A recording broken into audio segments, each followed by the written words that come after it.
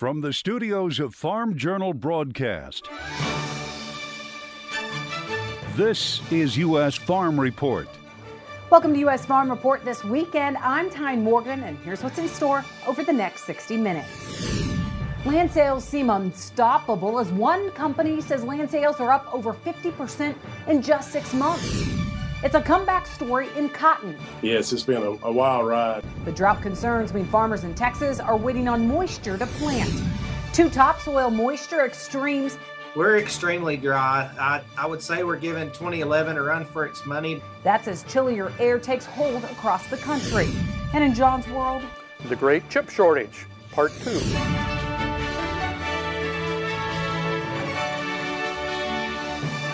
Well, as more farmers head out to plant, it's the tale of two extremes when it comes to moisture, as some farmers are having to dig down pretty deep to even find any moisture in fields. USDA releasing the latest topsoil moisture conditions, and as you can see, several states are short or very short. States like New Mexico, where 85% of the state is short or very short for topsoil moisture. Montana, it's at 73%. But look at North Dakota, 58% is very short with topsoil moisture, 25% is short. That makes a total of 83% short to very short.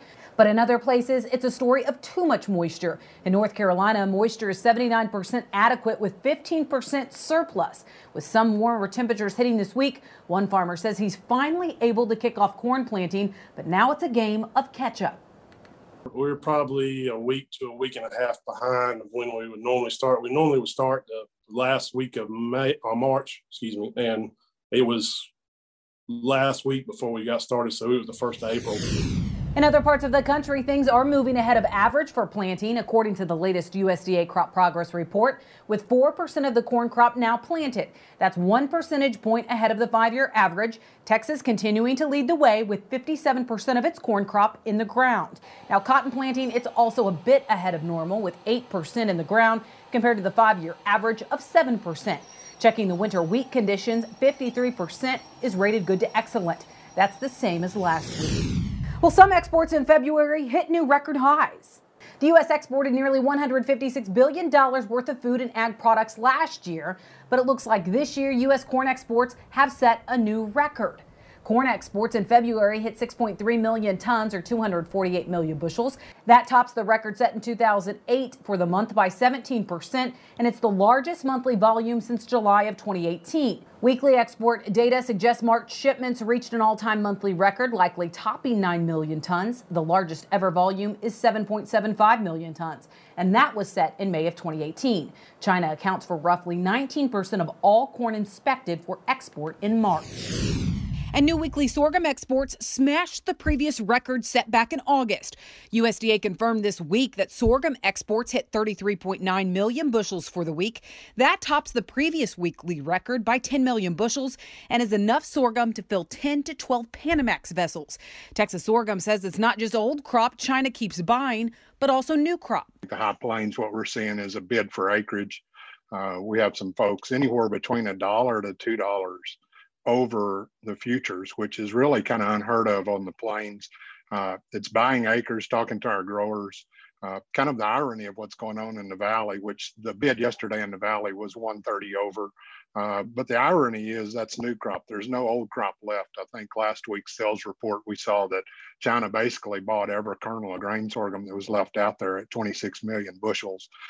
So old crop is over with in Texas. Everybody's clearly focused on the new crop. With the focus on new crop, Cleveland says if rain chances over the weekend do not materialize in South Texas, that area won't produce much of a sorghum crop this year. Well, the Farmers to Families Food Boxes is coming to an end. The Biden administration made that announcement this week. USDA says after a review of the program, the Biden administration has decided not to continue it after next month. The idea of the program created under the Trump administration was to feed hungry Americans left unemployed by the pandemic.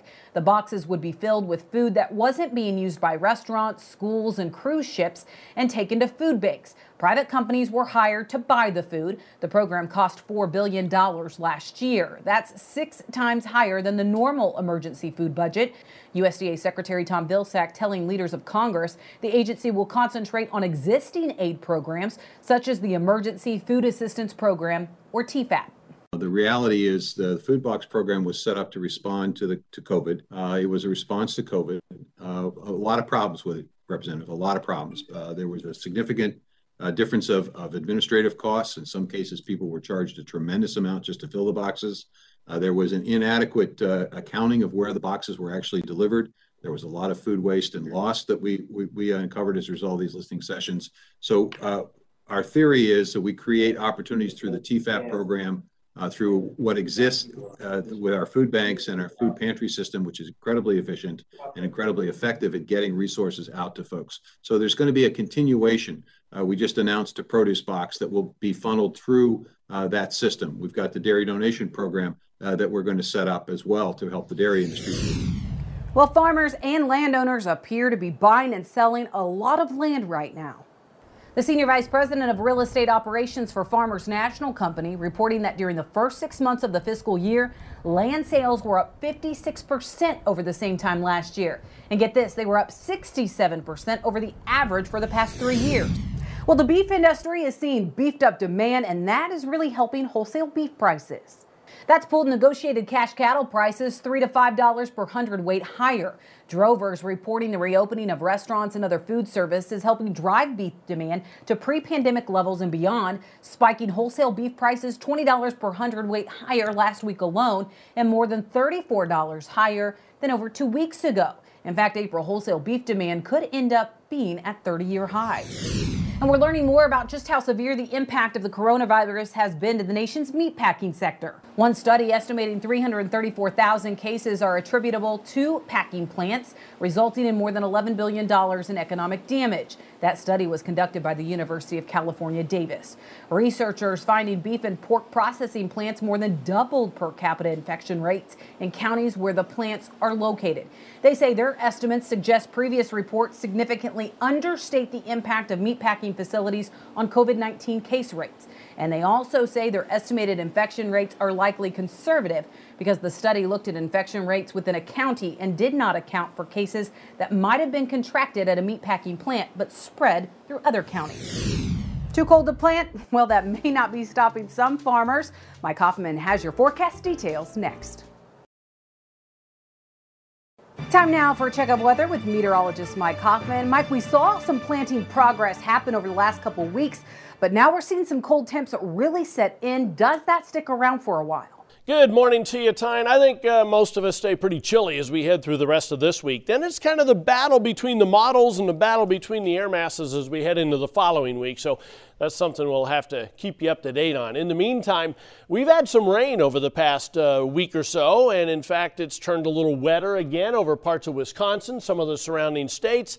It's continued to be on the wet side. Arkansas, northern Louisiana, into the mid-Atlantic. Central Florida turned wetter. However, it remains very dry western Texas into much of the northeast. It's gotten drier over Texas, and it's gotten drier over North Dakota as well. And it's remained dry for the most part for most of the western portions of the country. As far as the drought monitor is concerned, this is the latest look at it. And it's actually gotten better overall when you see the edges anyway. Notice how a month ago there was a lot more yellow and orange on the map, so we've eaten away at the fringes a little bit. My concern is it's gotten worse over North Dakota, parts of South Dakota, and it's gotten worse over parts of Texas. And so if those two areas start to expand, that's when we can get into trouble as we head through the growing season. So we'll be keeping an eye on things, obviously, as we head through time. In the meantime, if you're wondering about the chilly temperatures that Tyne talked about, yeah, we're still looking at a jet stream bringing that into the eastern two-thirds of the country anyway, with a shot there for Tuesday on into Wednesday. And then you can see another shot coming a little farther north. Here's the thing. In this situation here, it's pretty cold up in the northeast quadrant of the country. But it warms up in the southern portions, and that moves into the southeast. Now, the European model, I use the GFS model here, European model is a little more zonal, and so that would actually be a little bit warmer. So we'll be keeping an eye on things for you as we head through the next 7 days or so. But in the meantime, here's what we believe. We'll have a cold front coming into the northern plains, and this has some pretty cold air behind it on Monday. Scattered rain and snow showers with it. lingering system in the southeast with some scattered showers and storms. By Wednesday then, we're looking at that cold front bringing chilly air all the way down into parts of Louisiana, northern Mississippi, northern Alabama, scattered showers ahead of the cold front and snow showers behind it. Cold air then for the northern plains. By Friday then, we're going to see a couple more systems. And again, this has cold air behind this front. I'm not sure how far south it comes as we head into next weekend, but there's some showers for the middle of the country. Let's check out the 30-day outlook. I'm going below normal, the northern lakes, northern Mississippi Valley northward, above normal for much of the southern Rockies and the southwestern portions of the plains. 30-day outlook for precipitation, Great Lakes, East Coast, probably above normal, but below normal for a lot of those dry areas from the western plains through the middle portions of the Rockies. Tyne? Thanks, Mike. Well, weather may actually already be playing in to the commodity markets. We'll check in with Dwayne Bussey and Tommy Grisafi. We'll do that right after the break.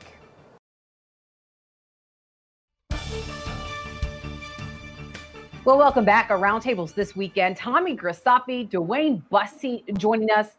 Looking at the markets this week, some really interesting stories starting to play out. Dwayne, let's first talk about May corn futures hitting $6 this week. I mean, are we looking at $7 now?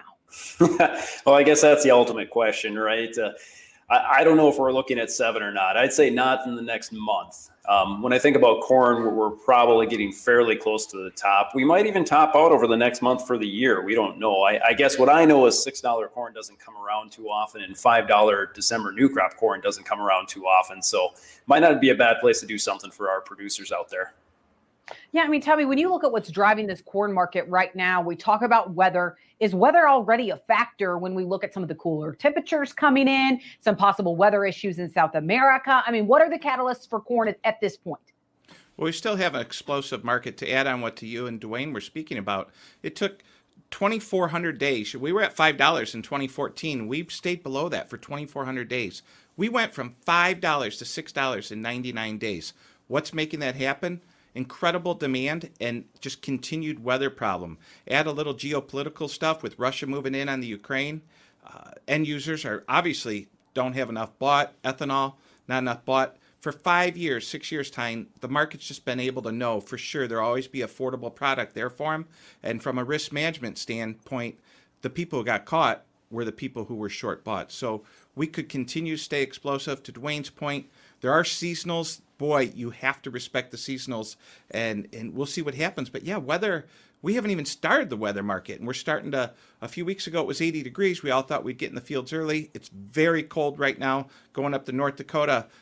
No temperature above 55 degrees for the next 10 days. Keep an eye on that spring wheat crop. Very concerned. Yeah, we'll talk about wheat next. But let's first talk about basis, Dwayne, because I'm hearing some extremely strong basis right now for old crop. Do you think it's that farmers don't have enough old crop right now? They're sold out, or are they just not willing to sell at this point? Well, it's probably case sensitive to your location, I think. Now, in my area, which I can speak of in Northeast South Dakota, we had a ton of prevent plant the last 2 years. Here, there isn't the old crop. To be honest, I'm curious how ethanol plants, soybean crush plants are going to operate this summer. It was a great open winter.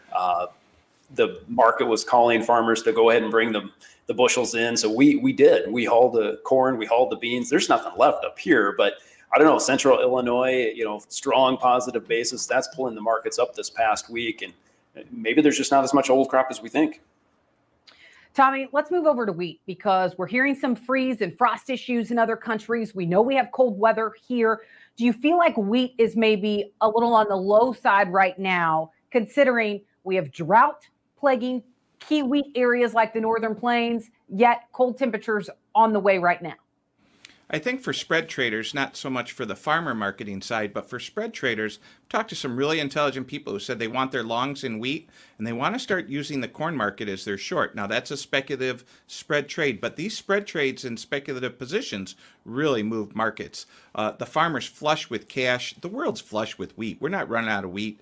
Russia has plenty of wheat, but yet, if you look at what China did, they came over the United States, bought all our beans. They came over the United States, bought a lot of our corn. What's next? Wheat. That's all we have left. You see things like canola.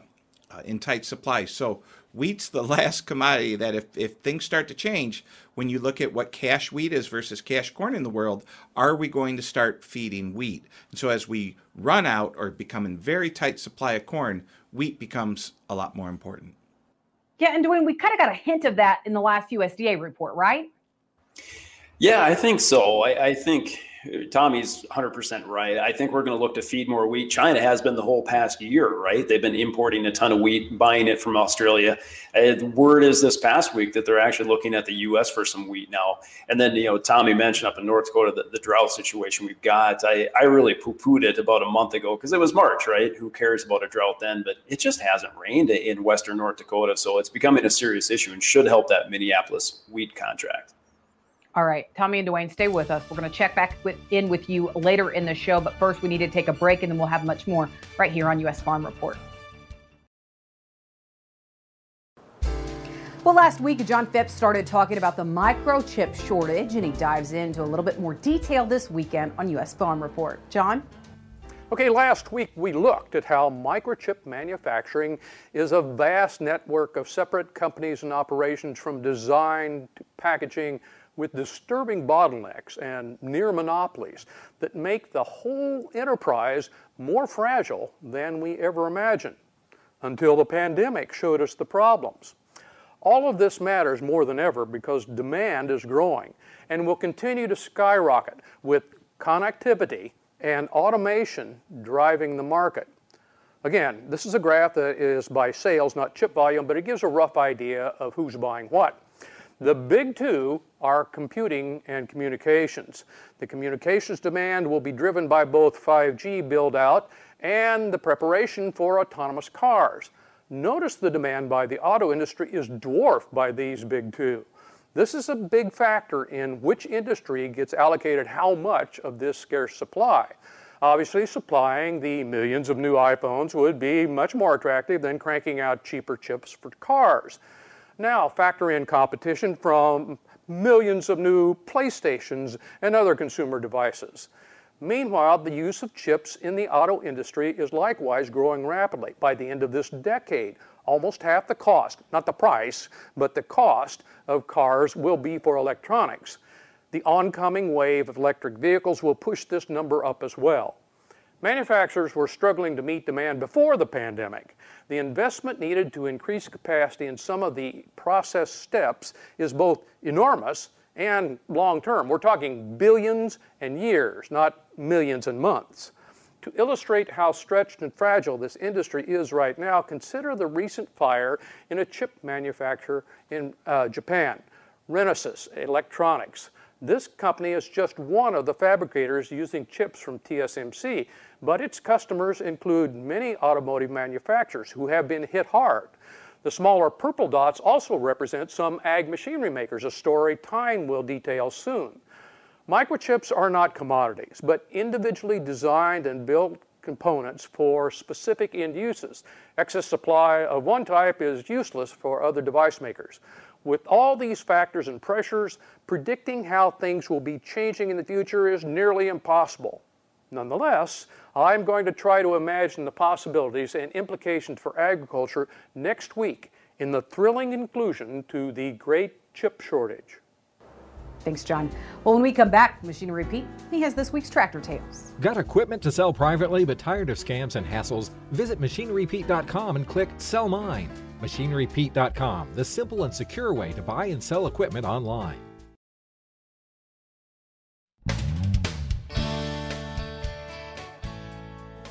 Hey, welcome back to Tractor Tales, folks. This week, join me as we head out to the Pacific Northwest to check out a very unique Allis-Chalmers D19.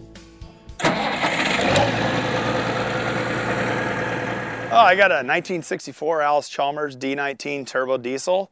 It was the 39th of the last one off the assembly line out of West Allis, Wisconsin. I was on the Allis-Chalmers discussion forum on there quite a bit, and I saw this guy, Brian Lee out of Montevideo, Minnesota, had the thing and talked to him about a year ago about if he wants to sell the tractor. He didn't, and bugged him about 3-4 months ago and said, do you want to sell the tractor again? And started talking back and forth, and I said, name your price, and he did, and it was max amount what I wanted to go, but I got it in my collection, so I was pretty excited about that.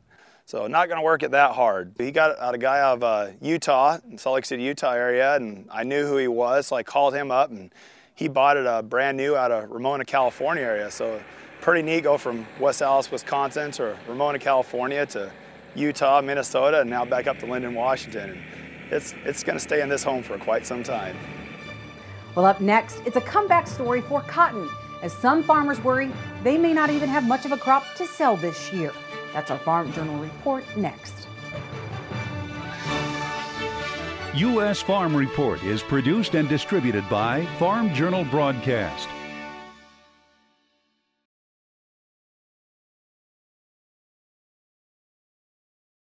Welcome back to U.S. Farm Report. Trusted, timely, tradition.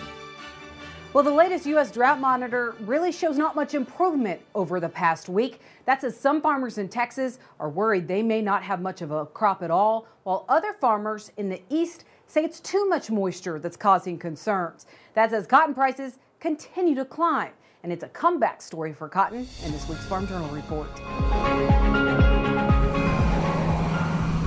Planting 2021 is already seeing problems. We're extremely dry. I would say we're giving 2011 a run for its money, but we're probably drier than 2011 at this point. Blake Fennell farms in Earth, Texas, which sits on the northern edge of West Texas, an area of the country known as being home to the largest U.S. cotton patch. You know, we've still got to give that crop every chance that we think we can get, but at the same time, we also can't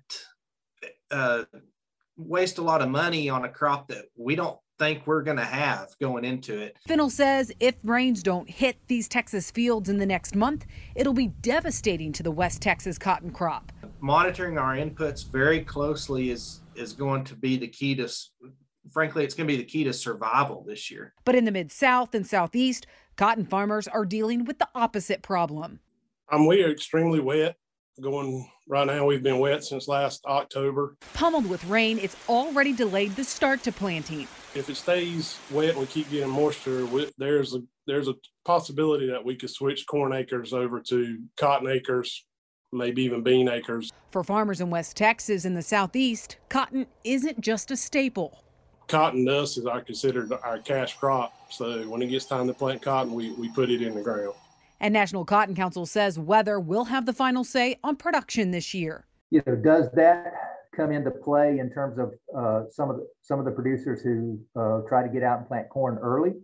And if it's too wet, then you're going to have producers that look at, okay, is the alternative going to be soybeans or is it going to be cotton? And that's probably going to depend on relative prices. Adams says there's also grave concern about the potential of Texas's crop this year, concerns growing from a local level. But abandonment looks like it's going to be pretty high this year just for the simple fact that there is no ground moisture to get this crop emerged. But as production problems play out, prices are producing profits again. The underlying fundamentals from where I sit are bullish. I just look at the weather problems they're having in West Texas. Prices that produced pain just a year ago. Yes, it's been a wild ride. Warren says the COVID-19 pandemic had a devastating impact on cotton prices. It was very depressing last year. We thought we were going to where we are this year, last year. And then when COVID hit, and demand shrank, and there was just nothing there, no buyers. Adams says at one point last year, consumer spending on clothing and textiles had dropped 85%. Right now, they've clawed some of that demand back, but if we would have gone in talking about pre-COVID levels of consumption of around 3 million bales, we would probably say right now we're consuming at a rate of about 2.5 million bales a year. Still 15 to 20% below pre-COVID levels, it's a trend moving in the right direction as international appetite is also growing. We did see a lot of purchases in China in 2020. In fact, on of just cotton, U.S. cotton, it was about 5.5 million bales. So China reestablished itself as the largest export market for U.S. cotton. Adams says cotton farmers were a big beneficiary of the Phase 1 agreement with China, but U.S. cotton could also become the world's cotton of choice. Most of it is grown in a few places here, India, Pakistan, China. Those are pretty much the big players. Headline after headline shows a controversy unfolding as H&M Group, the world's second largest clothing retailer, said last year it would stop buying cotton from a Chinese province, and that's over forced labor concerns. You have this Chinese, human rights issue where a lot of this cotton production is taking place.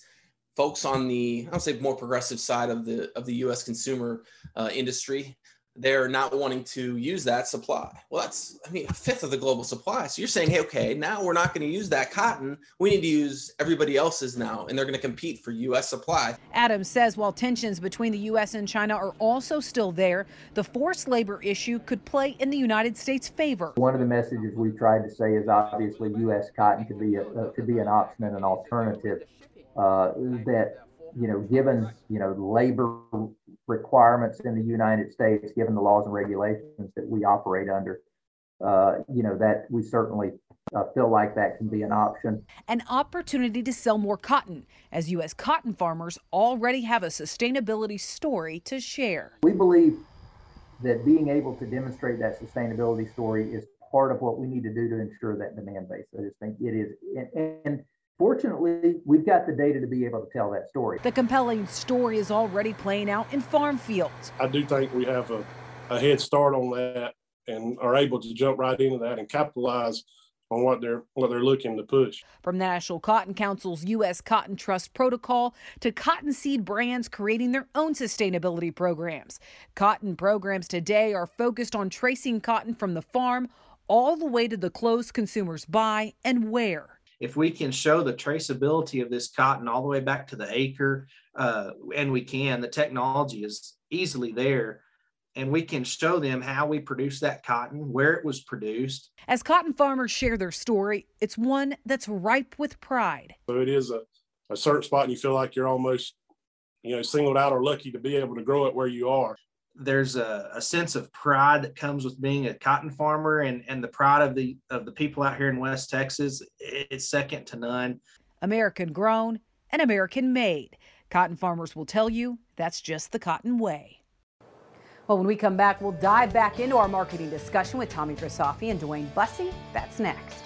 It starts with a plan. That's why America's Conservation Ag Movement is inviting you to get your farm business ready for 2021 with a free resource stewardship planning guide. Get your free guide today at agweb.com/ACAM.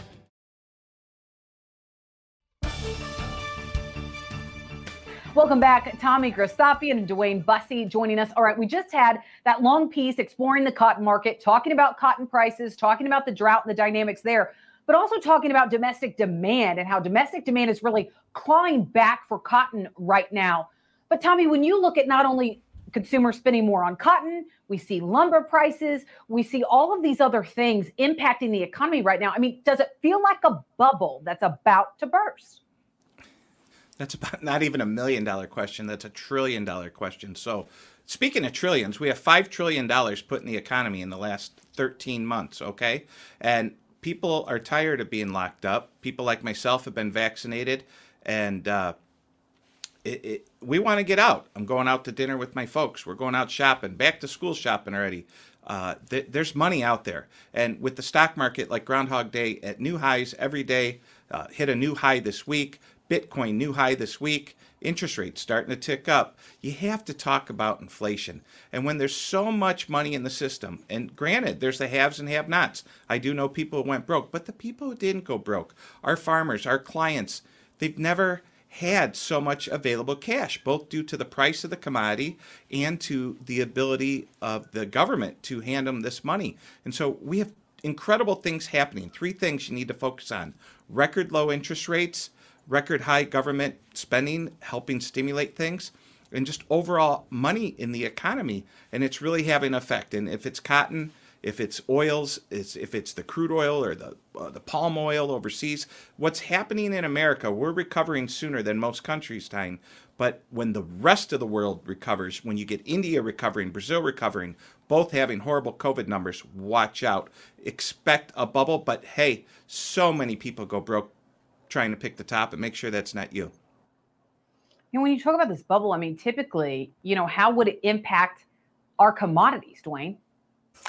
Well, it should help the commodities. I mean, inflation fears would drive commodities higher. The one commodity I notice is kind of lagging to me is the cattle market. I know we just had a rough week, but we do have an upward trend. We maybe broke a little bit of that upward trend this week, but to Tommy's point, when he mentioned all the commodities and how high they can go, and yes, eventually there'll be a bubble, but when I look at cattle and think 120 for fats, that still seems fairly cheap when I think of all that money out there that Tommy mentioned. People are going to be out. They want to go to restaurants. They want to spend money. They want to have barbecues with their friends and neighbors. That market looks a little cheap to me, and I look for it to find support here soon. Tommy, what about hogs? Because we saw the hog market kind of break on Thursday. Do you think that's a sign of more lower prices to come?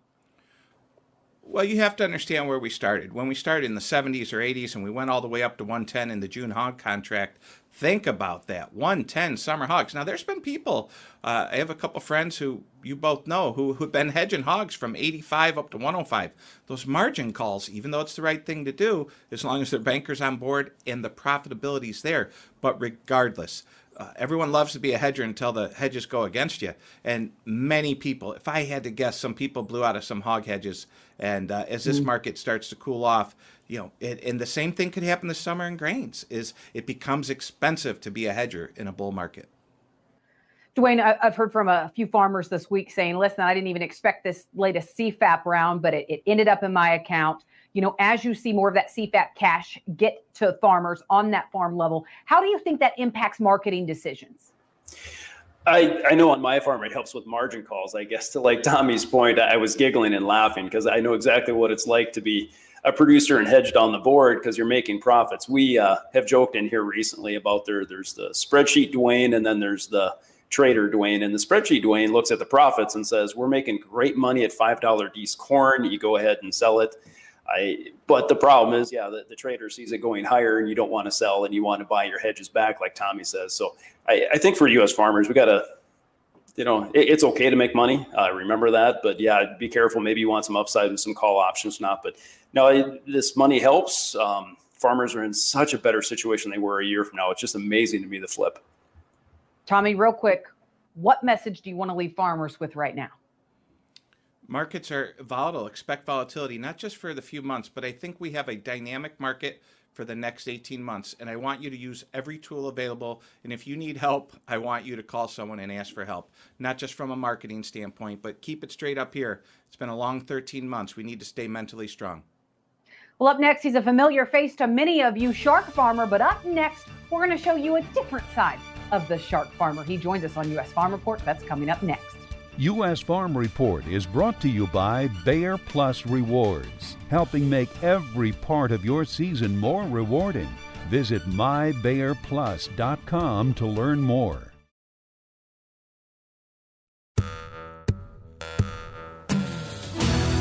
Well, you may have seen him speak at an event, or maybe you follow him on social media.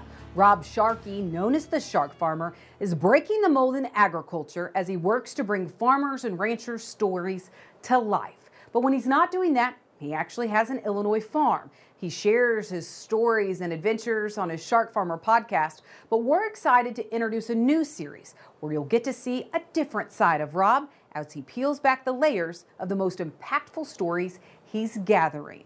This weekend, we kick things off with Shark Farmer Stories. On April 6, 2018, a bus carrying the Humboldt Broncos, which is a hockey team from Saskatchewan, was hit by a semi. 13 players were injured, 16 sadly lost their lives. One of the assistant coaches is a farmer. He wasn't on the bus just because of where he lives. He was halfway in between Humboldt and where they were traveling. When he got home, he started receiving calls from the coaches from the other team. They had heard about an accident. So Chris started calling his players, calling the other coaches, started texting them, started Snapchatting them. Getting nothing in reply, he jumped in his truck and went to the scene. The way he describes it is absolutely heartbreaking. When he got there, they set him in a fire truck because obviously he was in shock. Then they said, Chris, you have to go and be the one to identify all the bodies. Obviously something he did not want to do. But they told him, you're the only one left. there's nobody left that knows all the players. We also talked about how he forgave the truck driver. Now, this was hard for me to get because I don't know if I could. He put it like this. He said if that truck would have been a second sooner, probably would have just clipped the front of the bus. It would have just been a fender bender. Can you forgive that? Can you forgive someone that rear ends you? Probably. He didn't intend this. And if he didn't intend it, then how can I hate that man? How can his life is going to be awful? Me telling him I hate you, that isn't going to be of any benefit because I want him to heal too, just like every single one of us. There's already enough pain in this world. Do we need to stack on more? Chris has become somewhat of a sounding board for people that are going through tough times or people that are having troubles. They know he made it, so they want to talk to him. And we preach that in agriculture, right? If the farmer down the road is having a tough time, you should reach out and say, hey, you want to talk? Do you want to go grab a cup of coffee? Something like that. If they take you up on it, that's almost intimidating because you think that you have to say the perfect thing. You think whatever words come out of my mouth could be turned into the next meme that goes viral, or whatever I say next should be worthy of putting on a bronze statue in Washington, D.C. Chris says that's not the case. They're not asking you to fix their problems. They're just asking you to listen. He said, when you meet grief with pity, it's like, hey, I'm going to help you up. When you meet grief with sorrow, that's when you're willing to just sit in the dark and listen. And that's what people need. Those are words from a farmer from Saskatchewan, a farmer that I was lucky enough to interview. Wow, just incredible perspective. And you can catch more of Shark Farmer's stories and download his podcast at sharkfarmer.com. Thanks again, Rob. Well, up next, our resident Illinois farmer, John Phipps, joins us with customer support. The many definitions of socialism. It starts with a plan. That's why America's Conservation Ag Movement is inviting you to get your farm business ready for 2021 with a free resource stewardship planning guide. Get your free guide today at agweb.com/ACAM. Well, John Phipps joins us from his farm this weekend for customer support. Regular viewer Philip Haymaker illustrates the problem with the term socialism.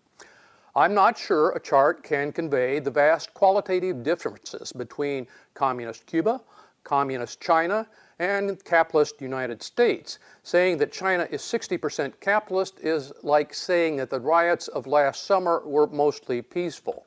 The capitalists of communist China are mostly loyal party members or under the control of the party.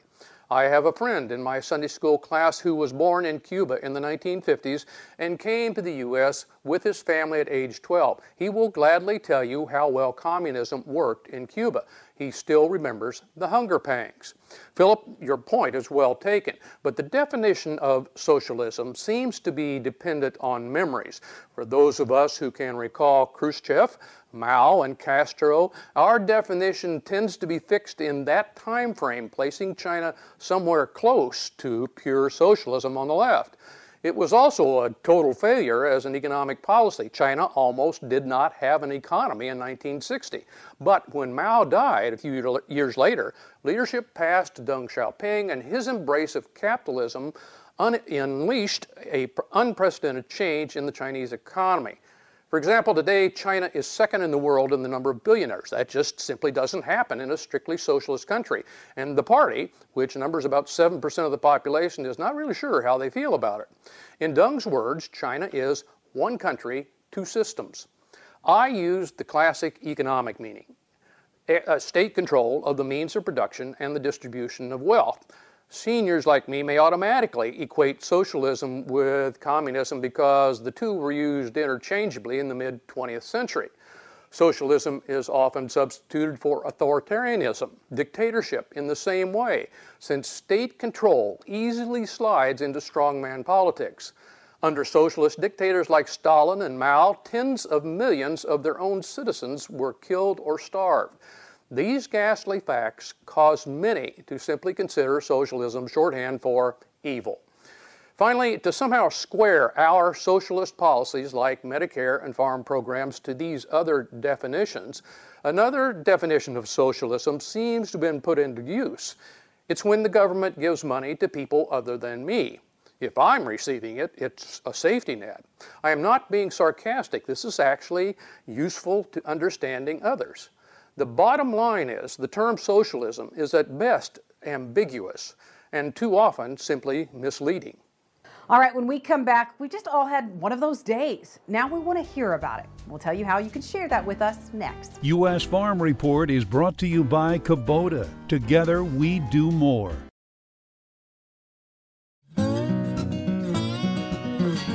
Well, we've all been there. You just have one of those horrible, no good days. And if you've had what a day, we want to hear about it as you continue to farm on. You can actually share some pictures like this, those mishaps that you have on the farm. You can text WHAT to 31313. Share those with us and we'll be compiling these what a day stories. And don't forget, safety is always first. Well, that does it for U.S. Farm Report this weekend. Thank you so much for watching. Be sure to join us again next week as we work to build on our tradition. Have a great weekend, everyone. U.S. Farm Report is produced and distributed by Farm Journal Broadcast.